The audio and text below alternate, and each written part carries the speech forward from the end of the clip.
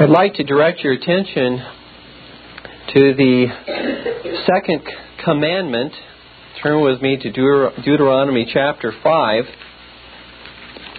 Deuteronomy chapter 5.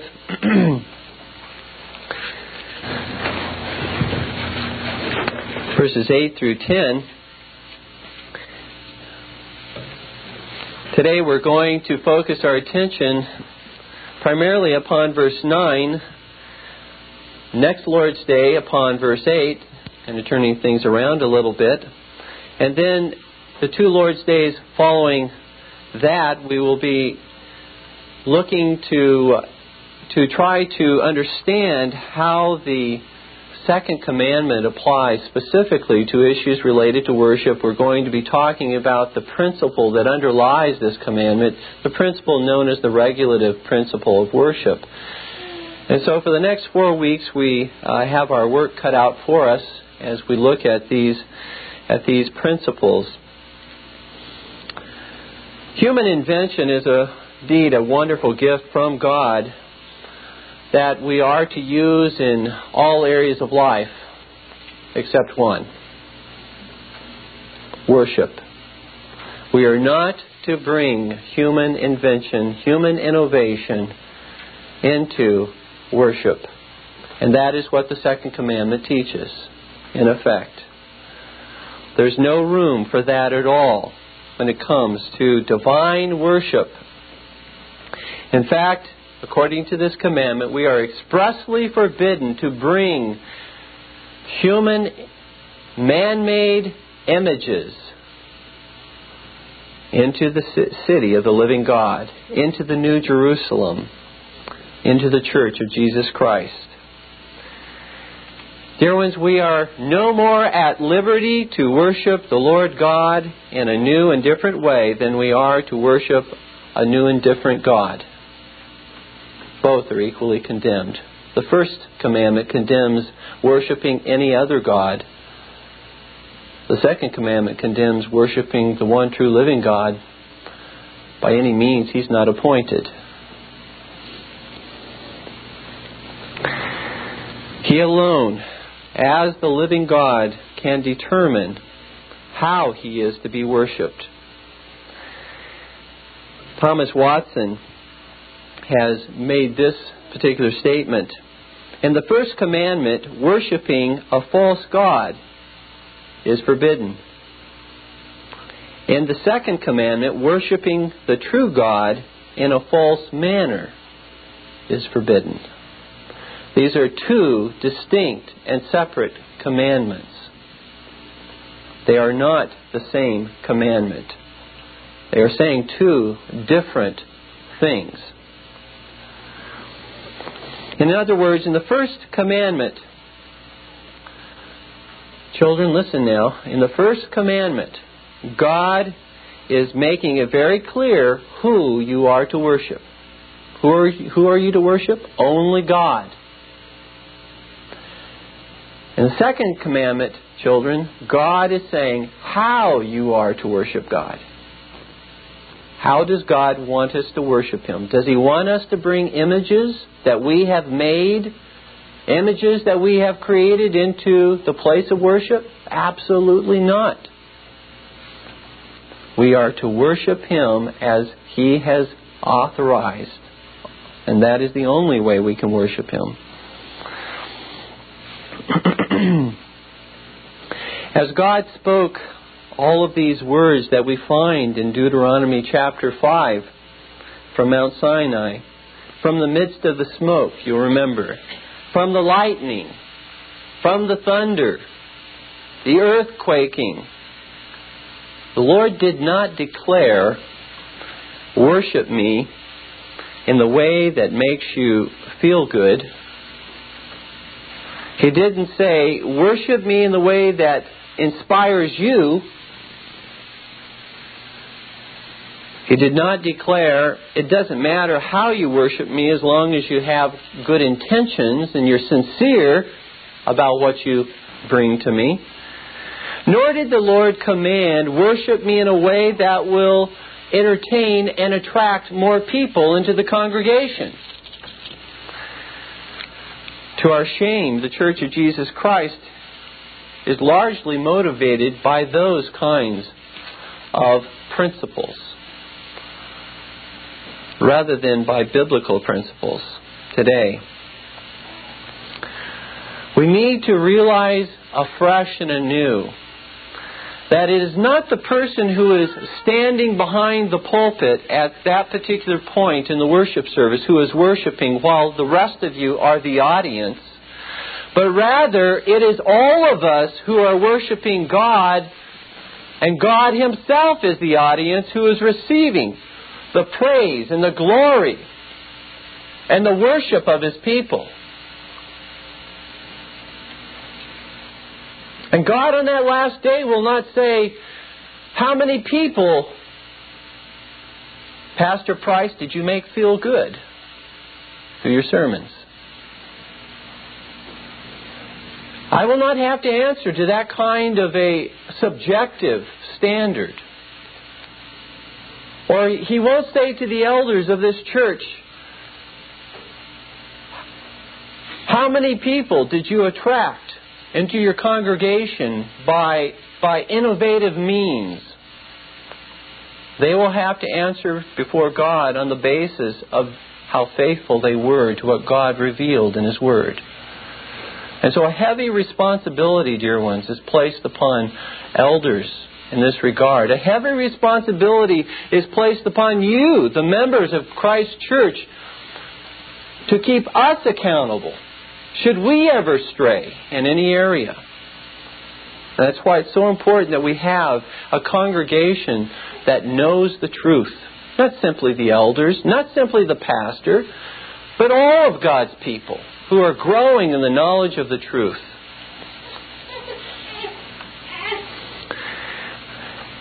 In Deuteronomy chapter 5, verses 8 through 10, there are really two separate commands here in this second commandment. So within the second commandment, there are really two separate commands that I would like for us to focus our attention upon. The first command we find in verse 8. You shall not make for yourself any carved image. You're not to make for yourself any graven image of God. No representations of God, whether those representations be of some angelic or heavenly being, of stars, of sun, of moon.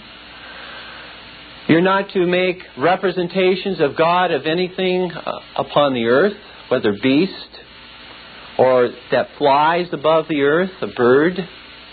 You're not to make any representations of God as it pertains to anything in the seas.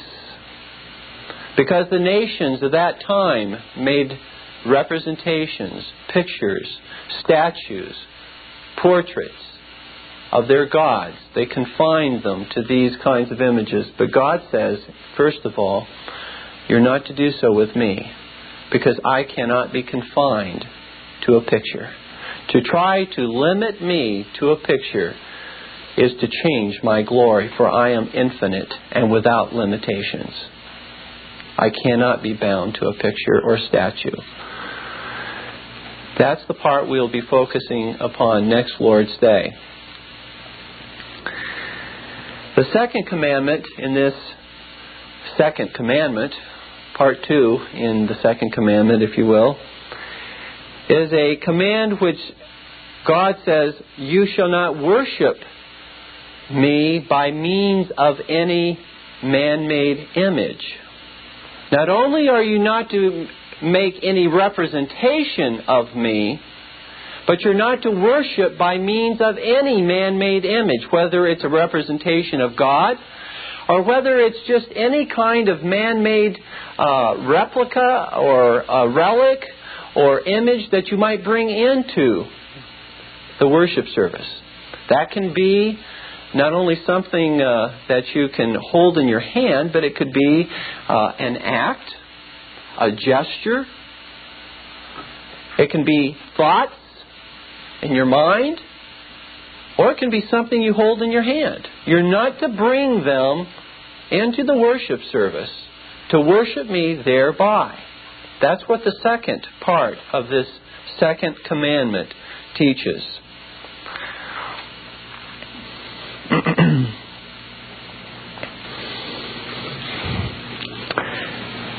So as we look at the substance of the sermon today, I'd like to point out where I'm headed.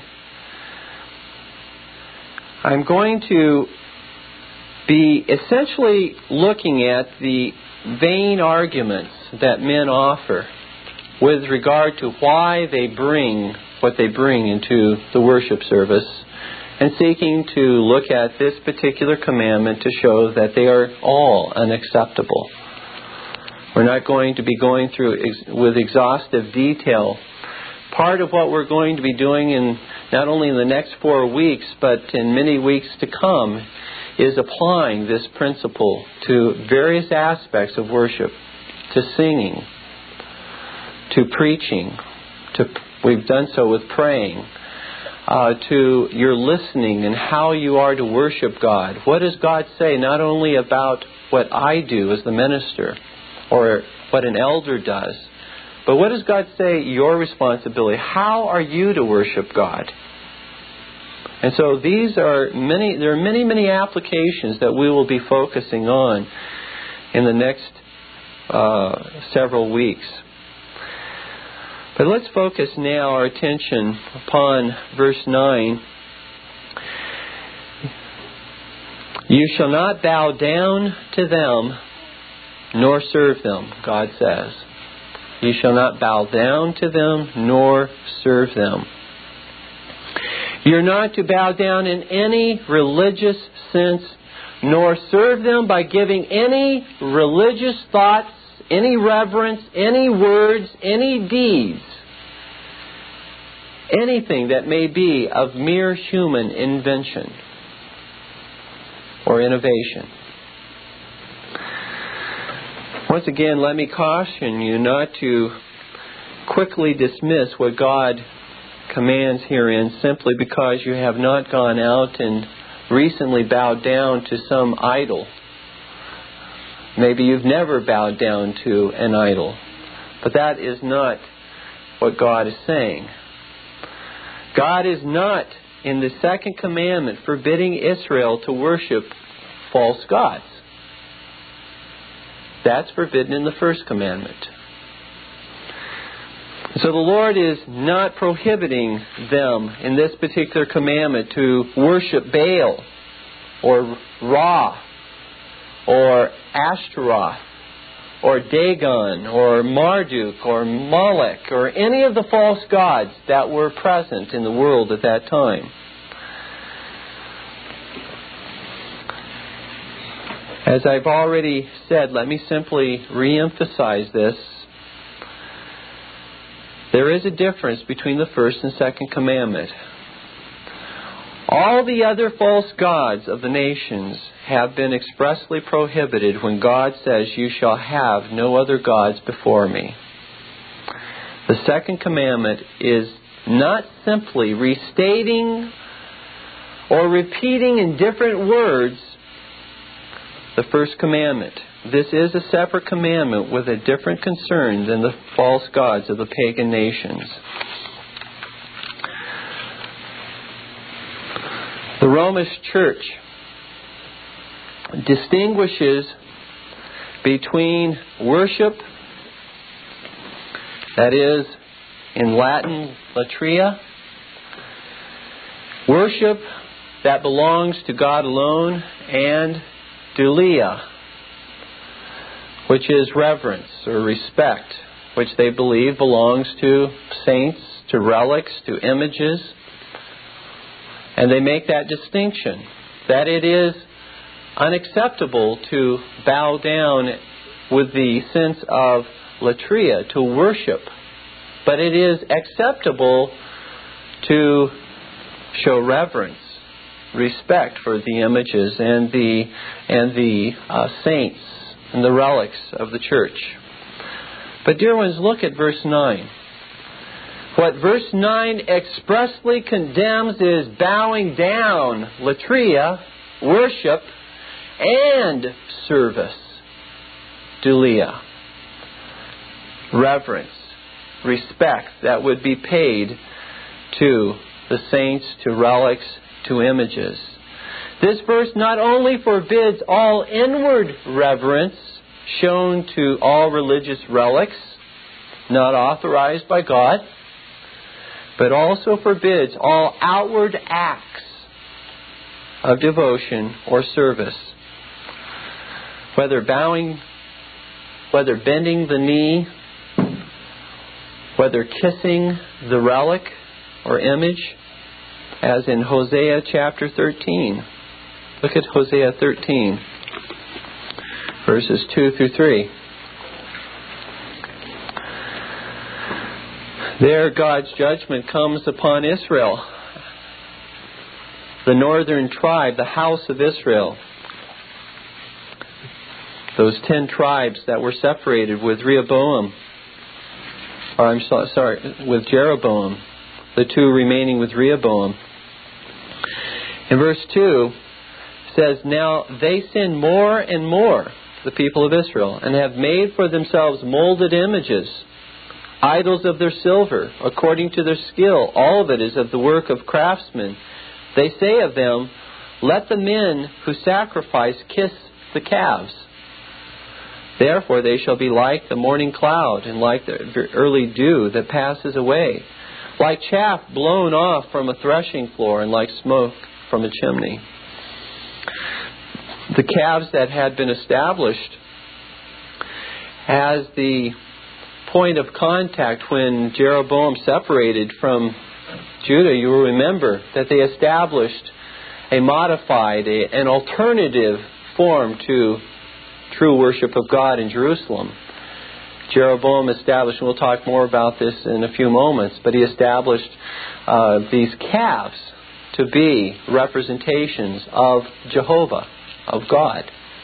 And this formed their worship. But apparently, not only did they bow down to them, but they as well kissed them. Here, the second commandment would as well condemn all kinds of gestures of reverence shown to relics, statues, that God does not authorize in His Word.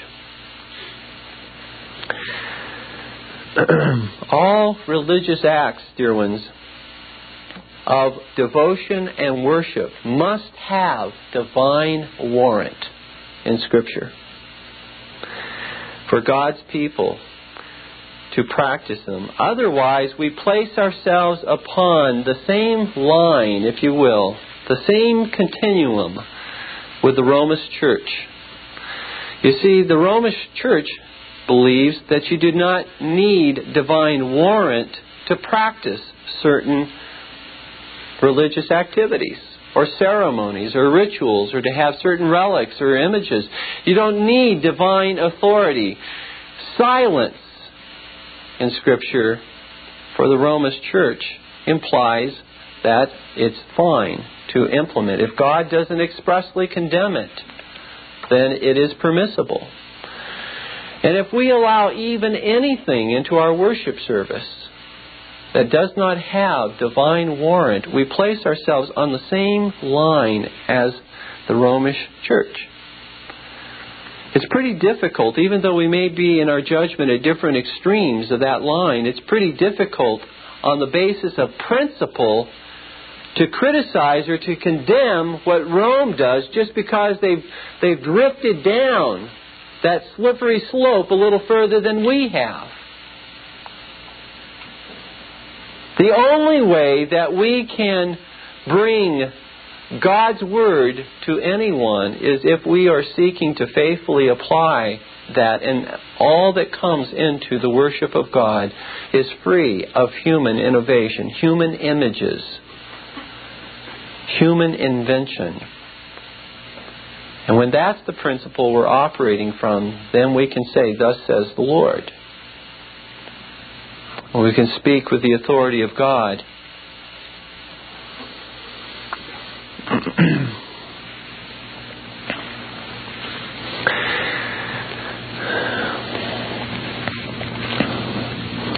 For example, just to try and clarify and illustrate this, we do have warrant when we observe the Lord's Supper. And it's not simply a meaningless ceremony that I go through when I break the bread, because it speaks of Christ. As He instituted the Lord's Supper, He broke the bread. And Paul says the bread which we break, is it not the body of Christ? Speaks of in the words of institution that is to be a symbolic act that we who serve as Christ's ministers are to continue to exhibit. Exhibits the fact that Christ was broken for us. But if I stand before you and I cross myself, I have no divine warrant to cross myself. There's nothing in Scripture that gives me God's authorization to do that. That's a symbolic act that we cannot find in Scripture. I cannot use that, therefore. Even if I thought that it was a good idea, which I don't, but even if I did, even if I thought that it might help people's devotion to be able to visualize that cross in some manner,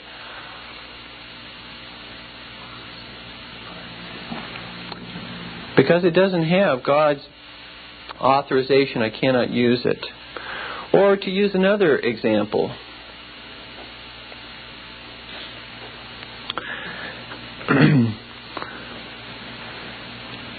if I say that I am to break the bread which has authorization, which speaks of Christ's body being broken, His blood was spilt. If I spill the cup as an emblem of Christ's blood being shed and spilt for us, if I do not have the authorization from God's Word, even if it does accurately portray what occurred, I still cannot do that.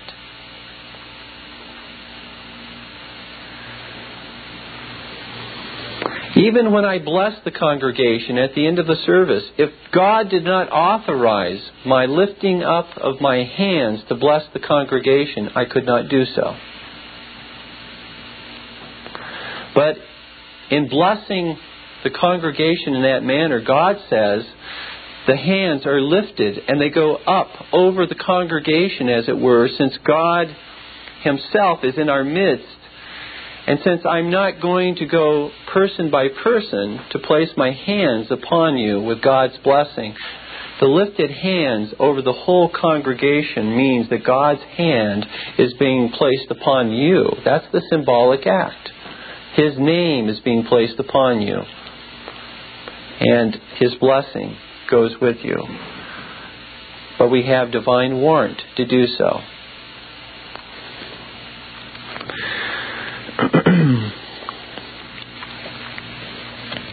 And so God specifically commands His people by the second commandment not to add to nor take away anything from the Word which He has given for worship. Silence in Scripture concerning a gesture, a word, a ceremony, or a practice of religious worship means it cannot be used in worship. Turn with me to Deuteronomy chapter 12 very quickly. In the context of worshiping God in the ways that the heathen nations worship God, we find these words, Deuteronomy 12:29. When the Lord your God cuts off from before you the nations which you go to dispossess, and you displace them and dwell in their land, take heed to yourself, that you are not ensnared to follow them after they are destroyed from before you, and that you do not inquire, notice, after their gods, saying, how did these nations serve their gods? Not who did they serve, but in which way did they serve? How did they worship? What manner did they worship God, their gods? How did these nations serve their gods? I also will do likewise. God says, be careful. Take heed that you don't do that. You shall not worship the Lord your God in that way as the heathen nations. For every abomination to the Lord which He hates they have done to their gods. For they burn even their sons and daughters in the fire to their gods. In other words, what God is saying, if you're going to pick and choose how you're going to emulate man-made invention and worship, then you might as well go all the way. They even offer to show their devotion, they even offer their children. Notice what He says in verse 32, however. Whatever I command you, be careful to observe it. You shall not add to it, nor take away from it. You're not only forbidden, dear ones, from subtracting from what God specifically commands to be in worship, but you are forbidden from adding to what God specifically commands. Adding to or subtracting from.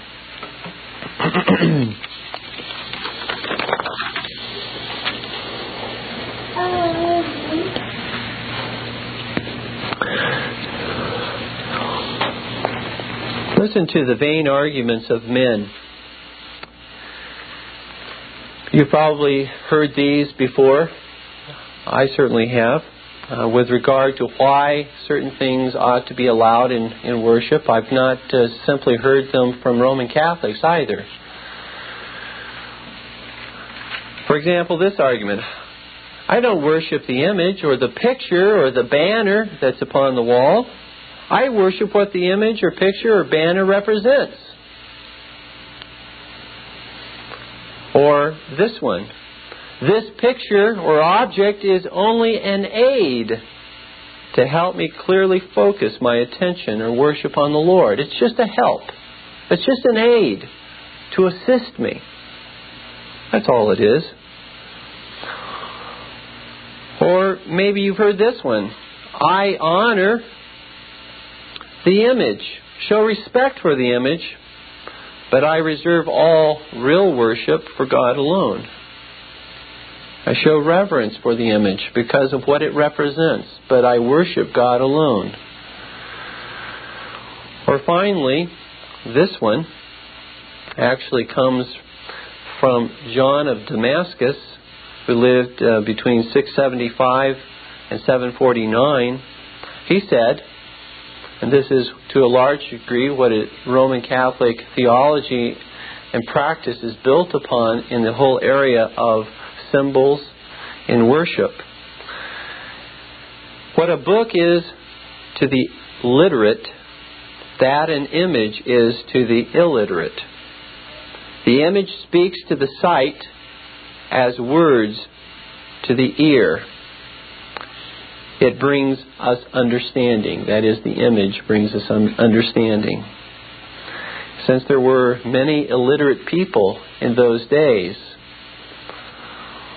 for the sake of maybe even good intentions, for the sake of expediency, images by some may have been brought into the worship service. Pictures of Christ, the crucifix, Christ hanging upon the cross. Pictures, symbols of saints, stained glass windows, various kinds of symbols that God had not authorized and commanded in order to, in their minds perhaps, to teach the illiterate, to give them understanding as to the truths of God.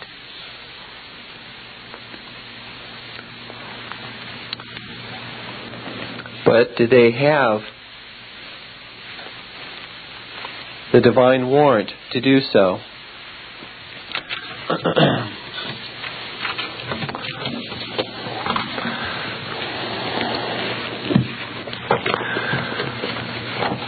Calvin, in his sermon on Deuteronomy chapter 5, verses 8 through 10, just a brief portion of that sermon, with regard to this idea of of bringing into the worship service various symbols on the basis of good intentions, he says this: "At the same time, we also see to what end our good intentions serve. For if there is anything which men are able to excuse in themselves, which they attempt to do so well, it is their proclivity to conceive of idols. And why do men do it except to worship God, to be incited to a greater devotion, and to have greater certainty that God will grant their requests? Such are they, then, who attempt to hide behind this pretext of good intentions. But on the contrary, we see that God despises them. We see that He pronounces a horrible sentence of condemnation on all who allow themselves to be governed by their own opinion. They would say, of course, and such is the case, that they mean to worship God. But how? He does not at all accept such worship. Rather, He despises it and considers it detestable, and with good reason. For as we have previously shown, His majesty is reduced to a travesty when we attempt to represent Him by means of any visible image. Thus we are instructed in this passage not to undertake what might seem good to us.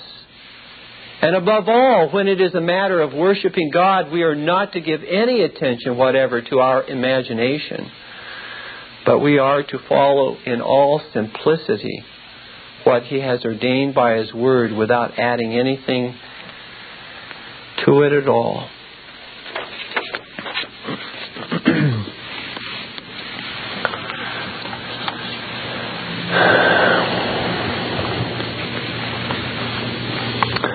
In spite of all of the good intentions that people may have, in Deuteronomy chapter 5,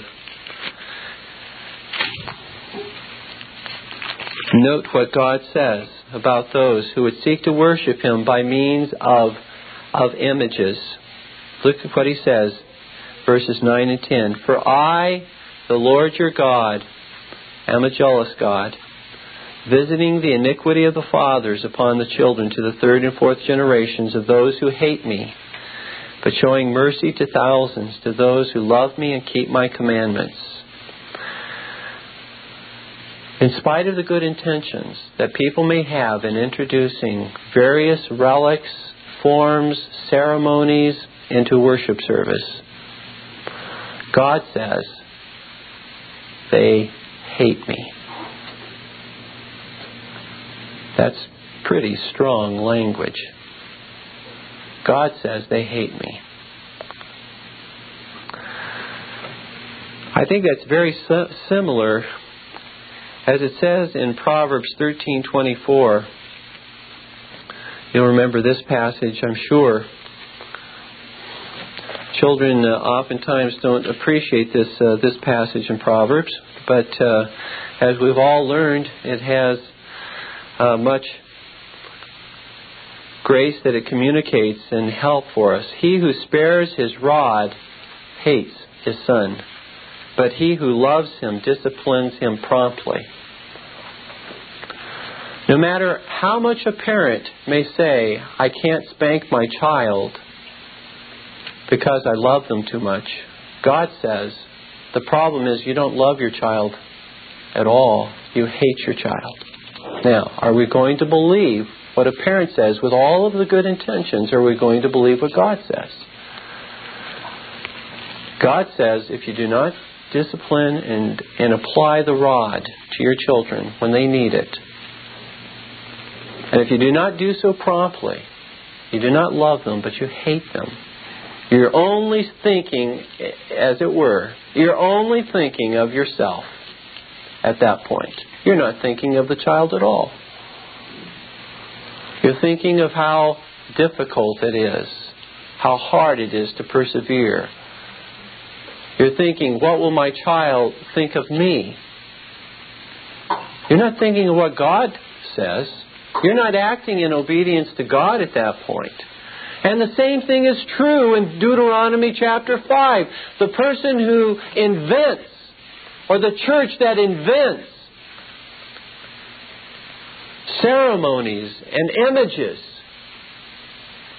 to help and aid their devotion to God. God says, they do not love me. They hate me. Because I will be worshipped in the way that I command, not in the way that seems best to you.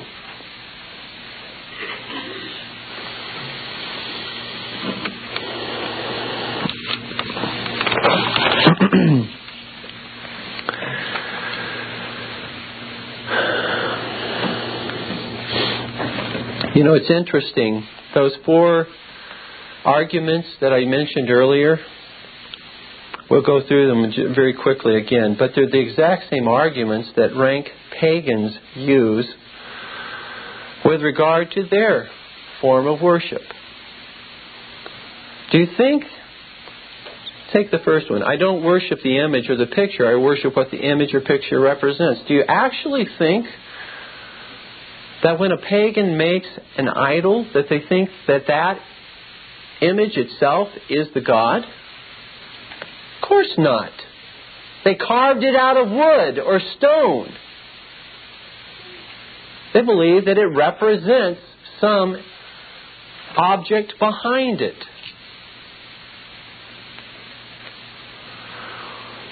Or the second one, this picture or object is only an aid to help me more clearly focus my attention on my God. Well, if they don't believe that's actually their God, then what they're saying is that this just helps me visualize or focus my faith upon. Since I can't see the God that I worship, this helps me to focus my attention. Thirdly, I know that it's not this object here that deserves my worship, but it's the God that this object represents. So I'm not intending to show this particular piece of stone or wood worship, but the God that it represents. Or finally, we're taught by the various objects of worship or religious worship. We're taught by them. And so you go through all the Roman or Greek mythologies and all of the pictures that they have to portray their gods becoming men and things like that. It's a way to teach and instruct, a pedagogical tool. So my point is, in principle, how are we as those who profess to be Christians, when we use the same arguments, any different than the pagans? We're not. We must have a totally, completely different view. We cannot worship God by means of any human invention. You see, this is the very thing that Israel was in trouble over. You remember in Exodus 32, we read that earlier. Let's just turn there very quickly. Exodus 32, back to the account of the golden calves, or calf that was made. As you read through this account, won't take the time to do so, but it was not the intention of the people of Israel to form a new God in which to worship. They were not, strictly speaking, violating the first commandment, you shall have no other gods before me. They were rather violating very strictly the second commandment, because they were seeking to worship Jehovah by means of an image, a calf. Because as you look at verse 5, notice what Aaron says. And so when Aaron saw it, this image, he built an altar before it. And Aaron made a proclamation and said, tomorrow is a feast to the Lord. Tomorrow is a feast to Jehovah. They had not turned their backs, strictly speaking, upon Jehovah God. They had simply erected an image of their own invention by which to worship God. And that's why God condemned them. That's why God judged them. Man-made invention brought into worship. We find the same thing happening with regard to Jeroboam and how he introduced the calf worship after the separation of the kingdoms between Israel and Judah. In order to keep the people in Israel loyal to himself, he formed this modified view of the worship of Jehovah. He formed his own priesthood so that the people would not be continuously going down to Jerusalem in Judah to worship God and thereby eventually become disloyal to Him. And so again, we find this was very clearly from the context, from the appropriate passages. If you look at 1 Kings, we won't look there, but if on your own, 1 Kings chapter 12, verses 25 through 33, you can see very clearly that that was the intention. And each of the kings after Jeroboam followed in his path until we finally come to Ahab. Turn with me to 1 Kings 16:29. And you'll see where this form of idolatry, where we begin worshiping God by a means which He has not commanded, where it ultimately leads. 1 Kings 16:29. In the 38th year of Asa, king of Judah, Ahab the son of Omri became king over Israel. And Ahab the son of Omri reigned over Israel in Samaria 22 years. Now Ahab the son of Omri did evil in the sight of the Lord more than all who were before him. And it came to pass, as though it had been a trivial thing for him to walk in the sins of Jeroboam the son of Nebat. What does he mean by that? Well, as if it was trivial simply to follow the calf worship that Jeroboam had introduced, and worshiping the one true living God by means of images that God had not ordained. As if that was a trivial thing, notice that he took his wife Jezebel, the daughter of Ethbaal, king of the Sidonians, and he went and served Baal and worshipped him. As if it was trivial to implement images by which to worship God, he began serving other gods. You see, that's the line. That's the direction. When we begin to worship God by a means which He has not commanded, it heads us in the direction of serving a God of our own imagination. A God that has not revealed Himself in such a way in the Scriptures. And we end up worshiping a false God and not the one true living God.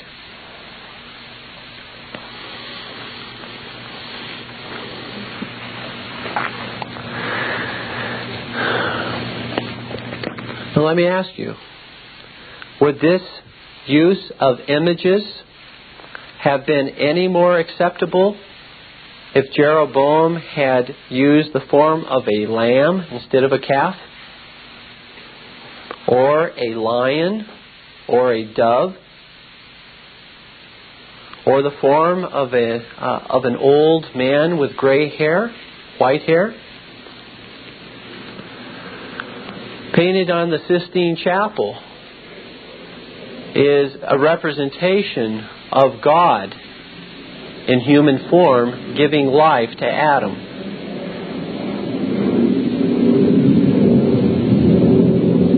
Is that acceptable? It's not any more acceptable than the calf worship, because it's worshiping God by a means by which He has not ordained. Any visible representation of the invisible God which man himself invents to use in worship is here prohibited in the second commandment.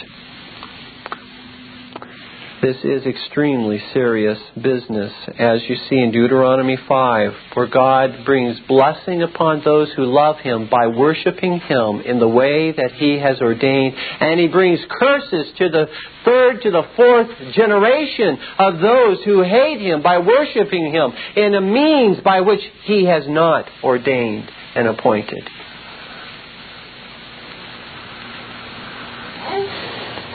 You see, what's condemned here is all, according to Colossians 2:23, all will worship. All worship that we ourselves appoint.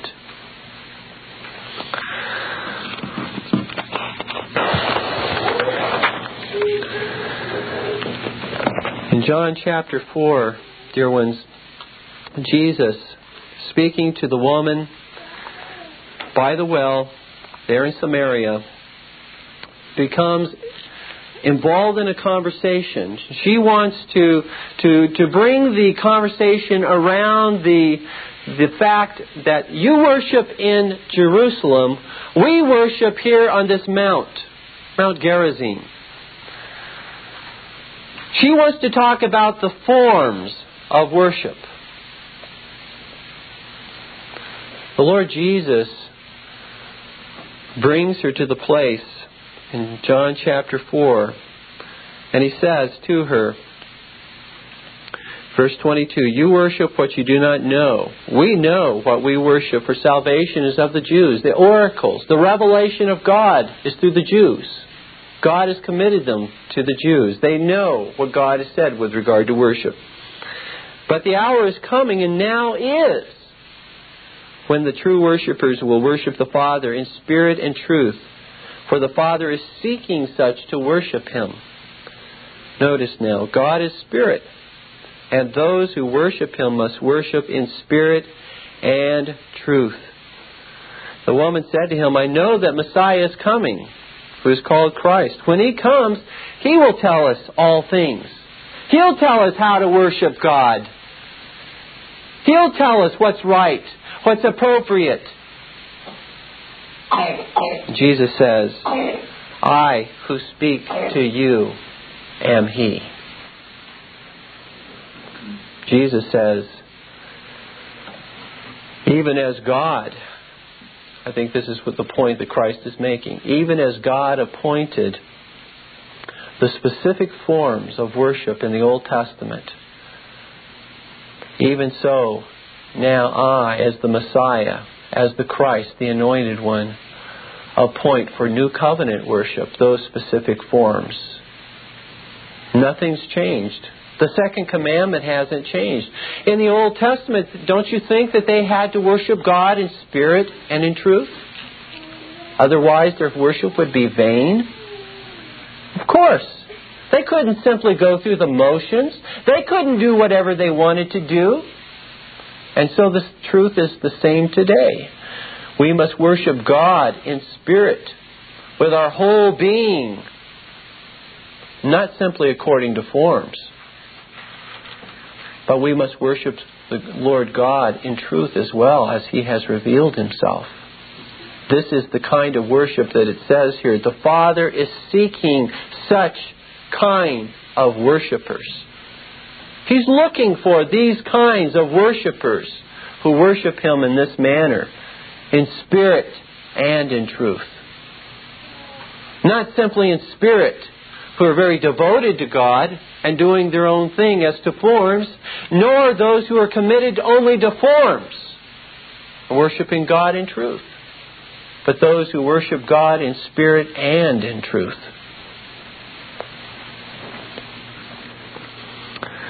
Jesus made that very clear in Matthew chapter 15, when He said, hypocrites, speaking to the Jews and the Pharisees, hypocrites. This is verses 7 through 9. Well did Isaiah prophesy about you, saying, these people draw near to me with their mouth and honor me with their lips, but their heart is far from me. And in vain they worship me, teaching as doctrines the commandments of men. It's vanity. It's emptiness. It's futility. What they are performing. because I have not sanctioned it, and because they are not doing so with their whole heart.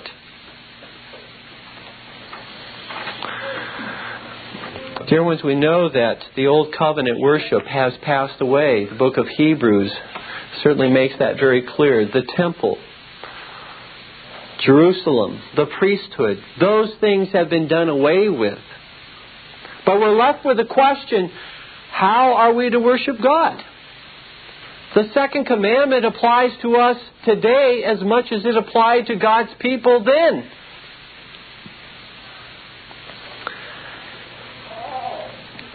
And the same thing is true. We must look to the New Testament. We must look to Christ and the apostles to teach us how we are to worship God. And by God's grace, not to step outside those bounds. God keep us from a kind of self-righteousness that would look down our noses at others. For God knows our own hearts, how difficult it is, even if we follow the right forms, to worship God with our whole hearts. And if there is self-righteousness and pride in our lives, God will no more receive our worship than the worship of those who are not following in our judgment according to the biblical standards, the right forms. God's judgment rests upon us as well.